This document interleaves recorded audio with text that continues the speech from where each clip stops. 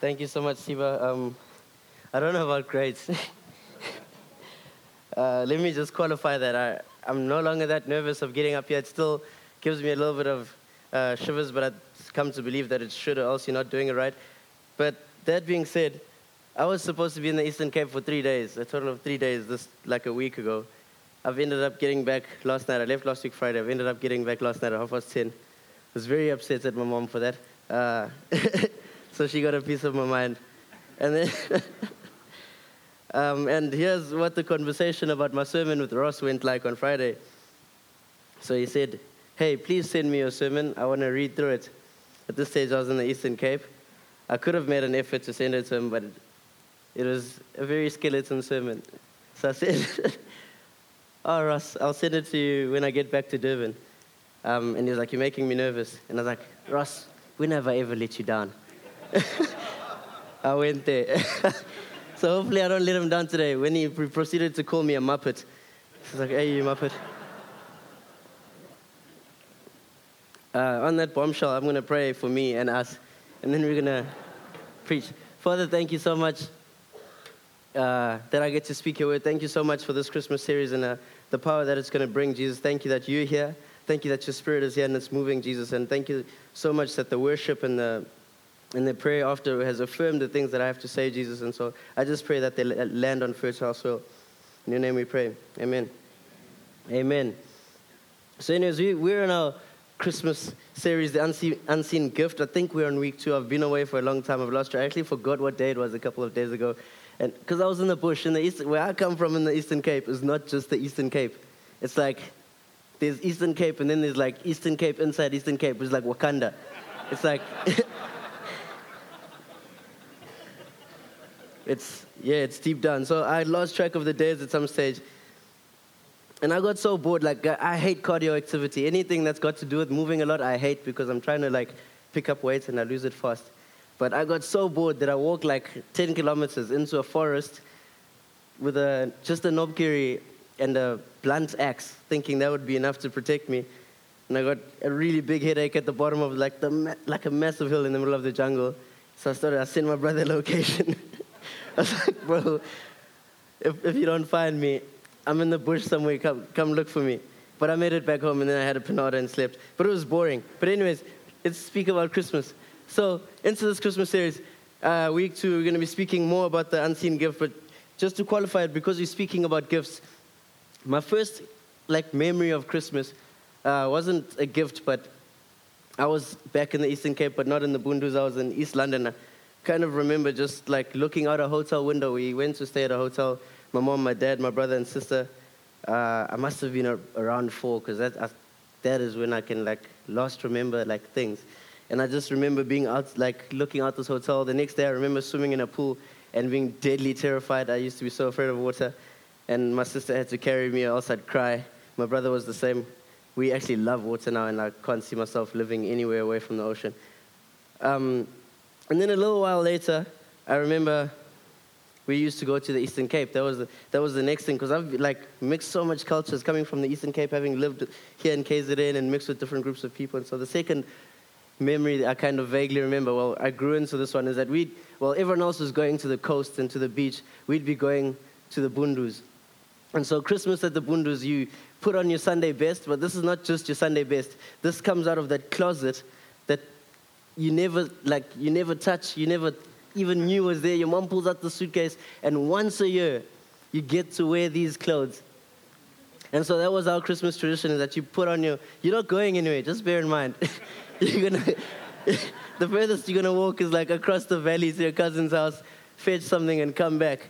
But you put on your Sunday clothes, and that's what we did for Christmas. And then a little while later, we moved here to KZN, and that's where former Model C schools introduced me to Santa Claus. And so I'm not that gullible. So I picked up some cracks, because this is what happened in former Model C school. We'd all pay money to receive gifts at Christmas carols. So I was like, this doesn't add up, And my brother was the same. So we caught it around 6, 7, 8. We already caught up, Santa. No, if there's kids here, Santa exists, don't listen to me.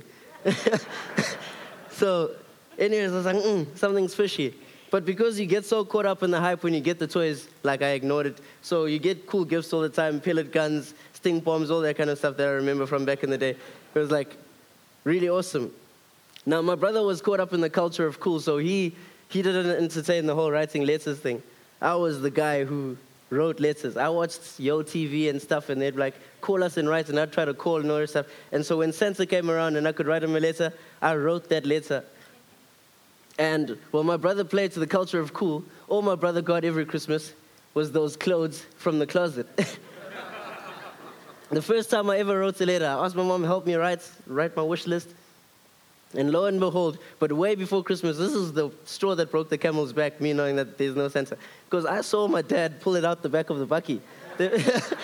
They bought me a bicycle, and there's no way to hide it, because, like, I can see my dad, like, we can almost smell him when we're kids. As soon as his car comes around the corner, we run to the car, and there's no, like, getting us away from it until we've helped him unpack and we've walked him into the house. And so I saw them pull this bike out of the back, and I knew I'd wished for a bike. And so when they told me this is my bike, I was like, yeah! My brother was jealous, so they told me to share. But I was like, that's what you get. So every year, I wrote my list for at least until I was 10. I wrote my list and got a specific gift. Well, my brother just got like, oh, cool vest, cool pants, cool shoes. I was like, yeah, keep your culture of cool. I'll keep my Santa Claus. And so, yeah, I've had some cool gifts over the years, but then I got a little bit older, and then we stopped, like, getting gifts. The last gift I remember, please don't laugh at me, I think this is cool. The younger people understand. The last gift I got was a High School Musical 2 DVD set. I didn't tell, Nate, I didn't tell any of my friends I wished for that, because the boys would have laughed at me. But geez Louise, did I love High School Musical 2. And so I got this DVD set. It had like back-to-back CDs. You could sing along, get lyrics and all the rest of that stuff. Every day after school, after I'd done all the butch sports and all the rest of that stuff, I'd come back to the house, put in that disc and just, I just get stuck into it. And so that's the last kind of gift I remember of that era. And then we came to like the turkey era, where my mom still tried to make Christmas special, but like things got a little bit difficult, and so she'd buy turkey. And we'd just sit there, my brother and I, and just watch this thing cook, and just know that there's only 4 of us in the family. This turkey is massive. Like, it's like we can already punish chicken, but turkey is huge. And so we'd know for the next 2 days, me and my brother are staying at home, we're working on this turkey. And so that was always special. And then I grew up, and then I became a little bit of a gypsy, and so Christmas sort of lost the gift element of it. Like, I'd just go to whatever friend's house was having some Christmas thing and all the rest. And now I've come full circle again, because I've been on staff here, and so they started the Secret Santa stuff. And as you will know, I got a girlfriend, and so we wrote each other lists now, and so hopefully I'm getting something cool this Christmas. I'm still looking for a gift, just by the way. 3 more days, 4. But anyways, yeah. So enough about that. But we're speaking about gifts, and so, like, I know I've got all these fond memories of Christmas, but as Justin said, not everyone has got fond memories of Christmas. Not everyone's this time of the year is that like fantastic. If you've got kids, it's just the beginning. Like, Christmas sucks for you. You just got to run around and look after other people and prepare stuff, and your family comes over, and it's just chaos. But it gets worse than that. I've worked at the beach, and like, this holiday season can be an incredibly tough season for some people. Just speaking about working on the beach, I remember, like, I must have been 17, and I saw, like, this guy had washed up on the rocks and been there for, like, hours. And so we, like, a group of us fetched him, and they brought him onto the beach, and they started CPR. And his family, who'd come to the beach to look for him because he'd gone fishing in the morning, who'd come on holiday to have that holiday, were all just in angst, just hoping, like, this guy would, like, come alive, but he was so far gone, and that was so sad, and people are experiencing that everywhere. We just did the drive from the Eastern Cape and back, and people, like, there's accidents, there's people who don't make it to where they're going. Like, there's real loss in the season, and so Christmas is not so festive and merry for everyone. And I know that 2 years later, like, a little boy again goes into the lagoon and he drowns, and I watched the mom just cry her eyes out, and she came back there, like, day after the day, just, like, weeping for her son that she'd lost in the river. And then I had to experience it firsthand once. I ran onto the beach, and we pulled this guy out and put him on, and he was still breathing, and it was like, But his family was right behind me, and they were all praying. And I was praying while I was like doing CPR, but that guy died as well. And I've just come to know that Christmas is not so festive for everyone. In fact, life itself is not so festive all the time. And so that's why we have to speak about this unseen gift, which I so truly believe in. Life isn't easy. In fact, life can suck like incredibly hard. And so philosophers describe it like this. They describe life as suffering tainted with malevolence, which means that life sucks. And then just underneath that surface, there's terrible people doing terrible things, or there's an element of evil that makes things worse. And so we need some kind of hope. We need something to keep us going. And I'm glad that the Bible makes no secret of that.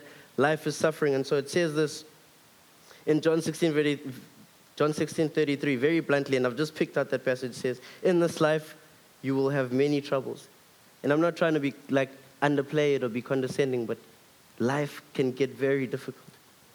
Life can be very hard. And so here lies the secret of the unseen gift, or the gift, or the promises of that unseen gift. That's where this unseen gift becomes so important, because then in John 16, verse 7, it says this, but very truly I tell you, it is for your good that I am going away. Unless I go away, the advocate will not come to you. But if I go, I will send him to you. There it is. There's an importance of the advocate. The advocate is also called the comforter, and that's what the label I want us to stick with today. And John 14, verse 25 says this, these things I have spoken unto you, being yet present with you. But the comforter, who is the Holy Spirit, whom the Father will send in my name, he shall teach you things and bring all things to your remembrance, whatever I have said unto you.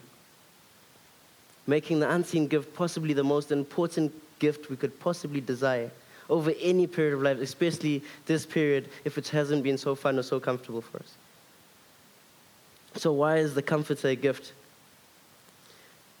Let me just start by saying that in that slot where we call him the comforter, those synonyms of that word is counselor, helper, intercessor, and advocate, strengthener. And so we're going to just unpack that a little bit. There's I guess I'd call him an author and a preacher from way back in the 1800s, and his name is George Everett, and he wrote this insert that I couldn't have said any better myself, and so I'm going to read it out.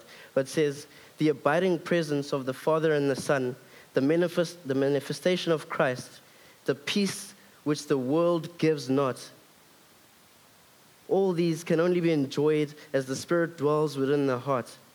Without his special help, without the counselor, not one throb of spiritual life, not one holy desire, not one joyful hope, not one drawing of love can exist within the soul. Without the counselor dwelling in our hearts, we cannot have any of the spiritual gifts that come with it. We cannot have any hope, in short.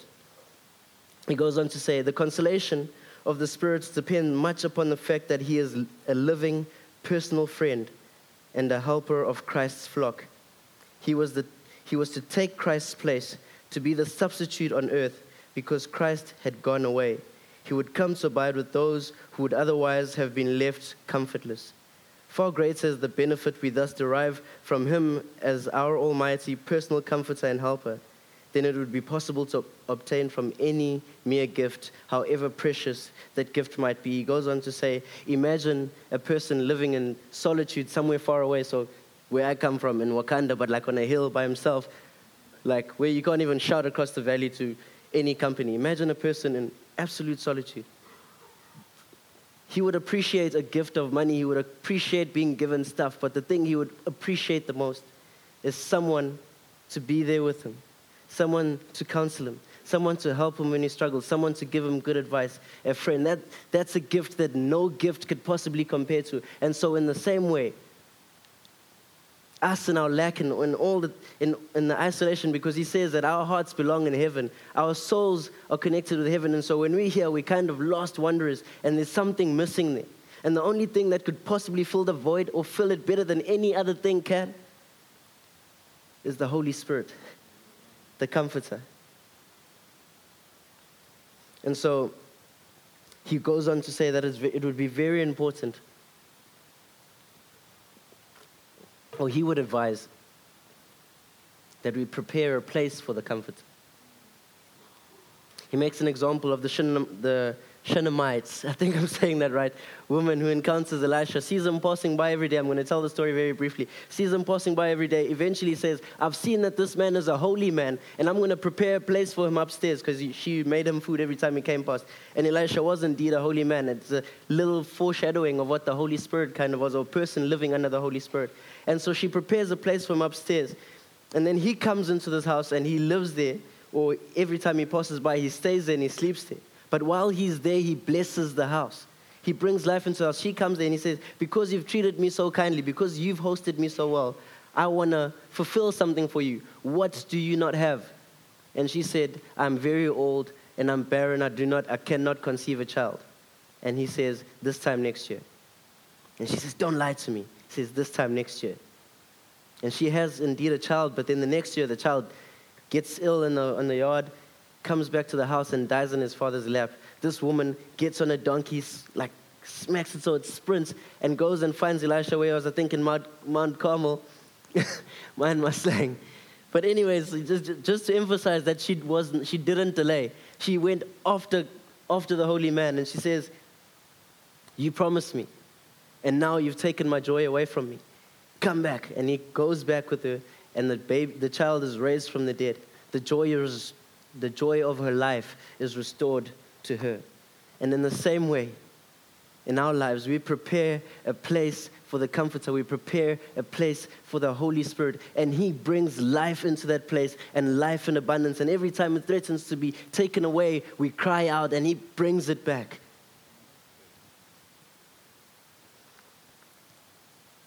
And then the Comforter also includes strength and help. He brings strength and he brings help. I've had the only cool thing about being in the Eastern Cape, well, two cool things, is that it's very beautiful. So that's the reason I even decided to walk that other day. It's very incredibly beautiful. And then the second is that my nephew was there the whole time, and like I absolutely love my nephew. He's a year and a half, so it's just like, I live vicariously through him and his adventurous mind. And so I just watch him do stuff. And so he loves opening like doors. He loves opening, but he can't always do it. And so he'll like adventure through like the grass is this long because no one lives there anymore. And he'll mission through this grass, climb through the fence and go to the car because the car is parked outside the gate. And just try to open the door. And he gets so anxious when the door won't open. And like just as he's about to cry, someone's always there to just nudge it open. And then joy returns to his face. Everything's good in the world.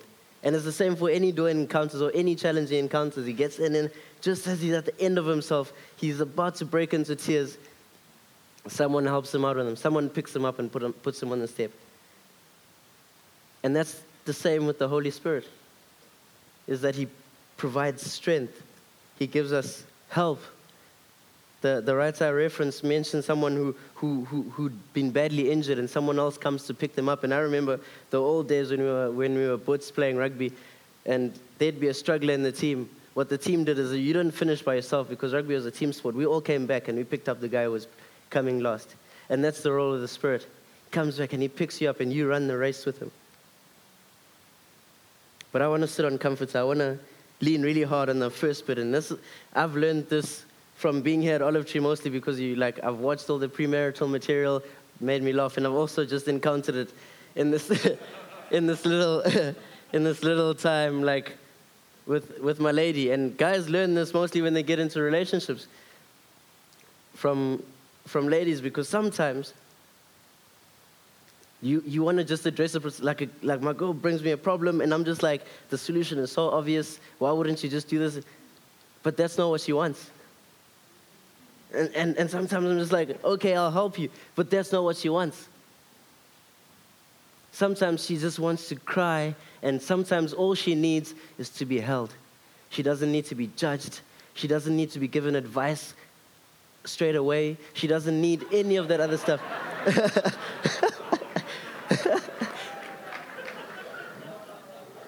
That wasn't intended as a joke. I mean it. It just wouldn't fit in the Holy Spirit thing if I didn't say it straight away, because you do need help and advice. But sometimes, all you need is to be held. It's the same with my nephew. When he hurts himself, comes to me or he comes to my sister, or he goes to my mom, he's, "Ah!" As soon as he gets into your embrace, he stops crying. I can bet you holding him does nothing to the pain. But it's just being in someone's arms and someone holding you and telling you that it's going to be okay. And so if we take one thing, this is the one takeaway from this whole message. I want you guys to walk away with the phrase, hold me. Hold me. And so that's what we're going to go after today. And what happens when the Holy Spirit holds you? What changes? First thing is that you have peace in suffering. Though life is suffering tainted with malevolence, or however you want to say that word, English, you have peace. You are easy when things aren't easy. Because what peace does is that it calms you down. Doesn't stop the things around you from happening the way they're happening, but it calms you down. And then the second thing you get because you have peace in your suffering is perspective. So peace paves the way for your perspective. Because you need to be calm to see the right way. And so what peace has always constantly done for me is that in the midst of my troubles, it's brought me back to here. It's brought me from high to zero so that I can see straight, I can think clearly. And so that's the mark of a person walking with the Spirit. That's the mark of someone who Jesus is working in. You grow in your peace when you grow in your relationship with the Holy Spirit. And so the things that should scare you, the things that should make you nervous, the things that should make you go into a fit or lose your compass, you have peace in those moments. That's the defining characteristic of a Christian, is a person marked by peace because you carry the Prince of Peace inside you. And so the second thing, as I said, is your attitudes towards suffering, your attitude towards pain. Because believe it or not, you have a choice in the attitude. And again, I don't mean to be condescending because life is so incredibly difficult. Just yesterday, I was very mad at my mom yesterday. Mostly because of the sermon thing, and I knew I had to prep, and then she changed her mind about something, and it just made me annoyed. And so they dropped me off in Tata to take a bus back. And then our last words weren't very friendly because she was trying to apologize or trying to make me understand, and I was being annoyed. And so I wasn't very nice back to her. But the whole time, the spirits and my conviction inside me was telling me that that's not okay. That's not the words you want to leave each other with. That's not how you want to leave. And so she still said, anyways, travel safe. And I couldn't talk. I was livid. I was just looked the other way and ate the food she bought me. And so, yeah, I was mad. But what happens later, just a little lesson I've learned, because at 10 o'clock at night, they dropped me off at 12 during the day. I had to wait 2 hours for the bus. Made me even more mad. And so, but at 10 o'clock at night, my cousin phones from back home and says, "Where's your mom?" Oh boy. In that moment, I was like, did I really want my last words to be to my mom to be, "I'm not a child"? Is that, because I thought she was gone, and I phoned everyone, I phoned the police, and as soon as I'd done all of that stuff and learned my lesson, and then she phones and she's like, "No, we just got home, it's been a long day." Then I went back to being angry.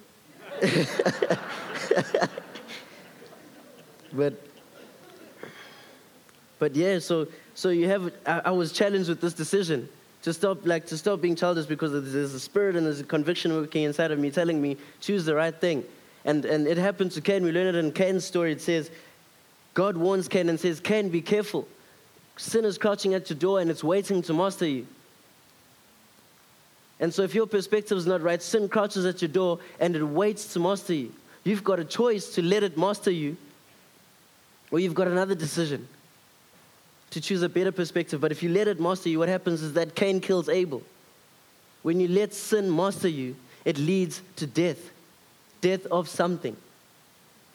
And so the decisions you make when from the simple things, or they're not really simple, but the common things, when your parents get divorced, when you go through heartbreak, when you feel rejection, when you lose a job, all the kind of common stuff that happens all the time, the suffering that's inevitable in some sense. When you experience death, you can use that as an excuse for sin to master you. And you can follow that because you're going to have an excuse. Like you can excuse all kinds of wild behavior because of the things that you've experienced. That's allowing sin to master you. It's not easy. As we've experienced just from yesterday, when my mom called me this morning, I was ready to be bitter all over again. And it's such a small thing. But you have to choose to not let sin master you.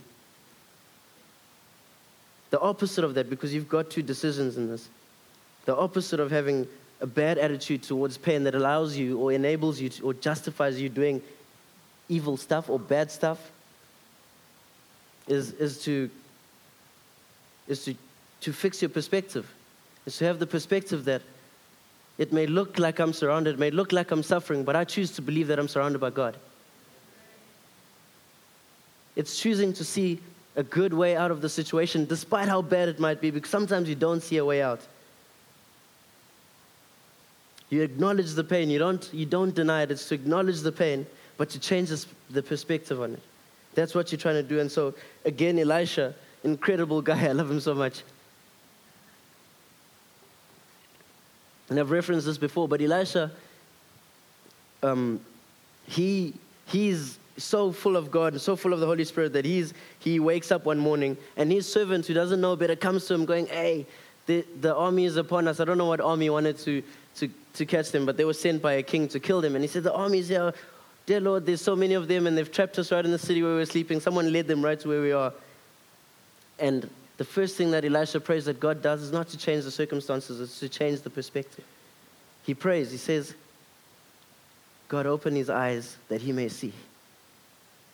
And so in every situation, we ought to pray to that comforter, Holy Spirit, hold me. Give me the perspective to see the way you see this thing. And what he sees is that he looks behind him and there's a massive army and chariots of fire. And that's the reality, is that God was on their side. And if you've got God on your side, then who can be against you? You'd think that the chariots of fire were going to come and attack and kill everyone, but that's not how, because God makes mockery of people's plans to harm you when you trust in him. Instead, he just blinds them, and Elijah leads them out to somewhere, or Elisha leads them out to somewhere else. And I think he even eats with them. Absolute mockery. But it's from changing the perspective before changing the circumstance. And this is just a few verses I wrote down that sort of just paint to me what it looks like to have a changed perspective. And I want to be like this. And so I can't quite recall who wrote it in Philippians 1 verse 21. But he says to live is Christ and to die is gain. And so if I live for Christ. And if I die, I gain even more. That's at the facing death. The apostles experienced or faced persecution and death at every step. But they were so full of the Spirit that this is what they believed. This is what they professed. This was their perspective. Is if I live, I'm going to live for Christ. I'm not going to chicken out. And if I die, well, I gain the kingdom of heaven. And then this last one, which we reference a lot, but it says that, and not only so, but we also glory in our suffering because we know that suffering produces perseverance, perseverance, character, and character, hope. That's Romans 5, verse 3-4. And so that's the perspective of a person with the Spirit in them, is that this thing's not going to kill me, but it's going to teach me something I need to learn. It's going to grow me so that I can stand tougher challenges in the future. It's only going to build me to be a better person. And again, if it kills me, I gain the kingdom of heaven. And so it's so important that we change our whole perspective on suffering. And that happens when we make room for the Holy Spirit, when we allow the Holy Spirit, the Comforter, to just hold us. And the last thing he leads to there is that in character, hope. And hope is, I believe, eternal. It's one of the three. It says, now these three remain, hope, faith, and love. It's the three things that are the embodiment of God in some sense. They're the things that make God who he is. And so Morgan Freeman in Shawshank Redemption, I don't know how I remember this, but he says, hope is a good thing, maybe the best of things, and no good thing ever dies. I'll take that thought further. I believe that without hope, we cease to exist. Straight away, without hope, you cease to exist. That's the, in general terms, that's the thing about depression and anxiety, is that once it takes away your hope, the only way out, the people seem to see as death. They go, I cannot imagine a way forward. I cannot imagine a future. I cannot imagine the next day. And then you opt out. And when I see people break like that, when I see people struggle and suffer, my heart just breaks for them and goes, I wish you would take a chance on Jesus. And I don't mean that lightly. I really wish you would take a chance on Jesus. I wish that you would prepare a space for him, because he will bring that new life into you and he will give you a future and a hope. That's what all this is for a future and a hope. That every day we will wake up despite the hardness of life, despite its difficulty, and we will keep pushing forward. We will keep going on with our mission. We will keep fighting for life. There's a phrase I learned from someone else that says, while I live, I hope. And I only appreciate it now, but while I live, I hope, because if I lose my hope, I lose my life. And so, just from experiencing all of this, I've come to have peace, to have a reasonable perspective, not all the time, as we've learned from my yesterday story. And to grow in my hope that now when I encounter difficult situations,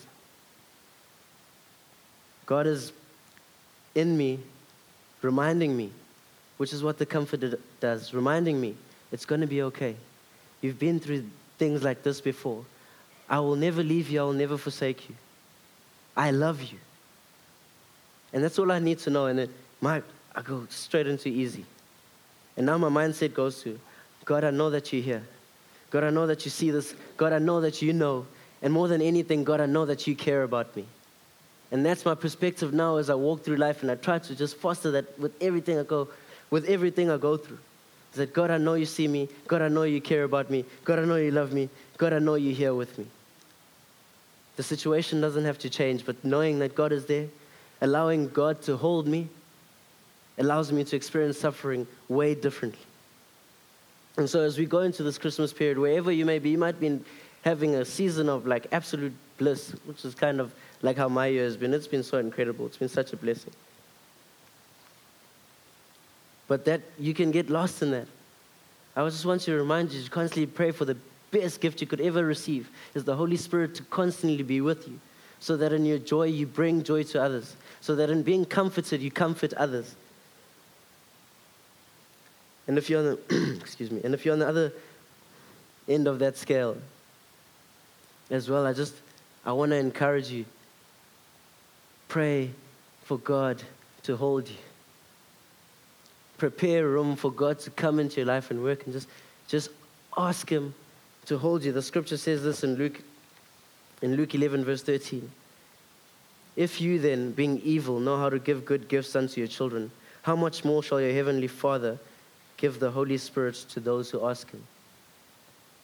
And so if there's a prayer and a petition that you should hunger after, it's a prayer and a petition for the Holy Spirit to come into your life and to hold you all the days of your life. Can we pray? Father, thank you so much for your Spirit. Thank you so much that it's alive and real, Jesus, and thank you that it's through you dying on the cross and ascending to be with God that you allowed us to have access to that Holy Spirit like it was in the beginning. Now, Jesus, I just pray for an outpouring to everyone seated here, Jesus. May we just receive and experience an abundance of your Spirit, Jesus. May you just work in us the desire to prepare room for your Spirit to bring joy into our lives despite the suffering that life may bring. Lord, I pray that you'd open our eyes to see like you, Jesus. Where there's hopelessness, Jesus, you would turn that to hope. You'd turn that to hope and the future. I just pray that you'd birth life in the hearts of everybody seated here, Jesus, despite what we might have gone through, Jesus. And in the people in the midst of that suffering, Jesus, I just pray that you would be there. Be with them, Jesus. Be the best gift any person could possibly receive this Christmas. And as people put faith in you, Jesus, I just pray that they'd experience more and more and more of your love, and it would continue to change their lives. We lift up your name. We praise you. We love you so much. Amen.